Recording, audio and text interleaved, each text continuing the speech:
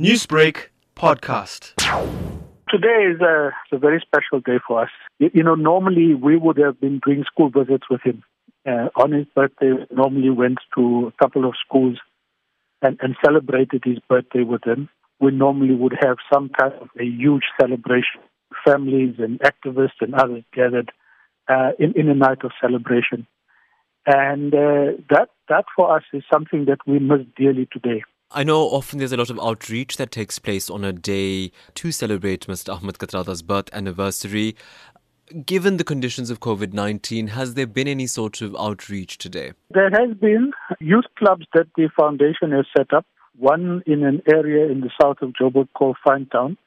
Today they kick off a soup kitchen that youth club has initiated in response to COVID-19. Many other youth clubs will also spend the day reflecting on his life. Others are organizing their own little ways of showing opposition to COVID-19 corruption. And this evening, we host a huge public online rally on the issue of COVID-19 as a tribute to the kind of ethical values that somebody like Kathrada symbolized. And when you broach the topic of corruption within a COVID-19 context, surely that would have been something heavily frowned upon by the late Mr. Ahmed Kathrada.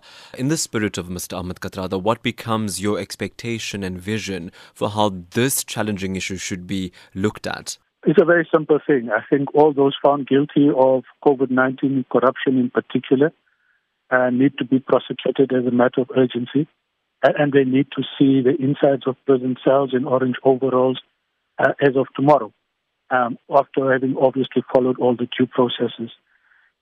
Because, corruption has been a pandemic in this country, but I think the kind of depravity of stealing from particularly the poor and frontline public sector workers during a time of crisis is something that I don't think anybody expected that for as a country for us to stoop that low. So certainly we want to see prosecution. We want to see greater transparency around all of the financial transactions relating to COVID-19 so that I think society as a large can begin to inspect those documents. Newsbreak, Lotus FM, powered by SABC News.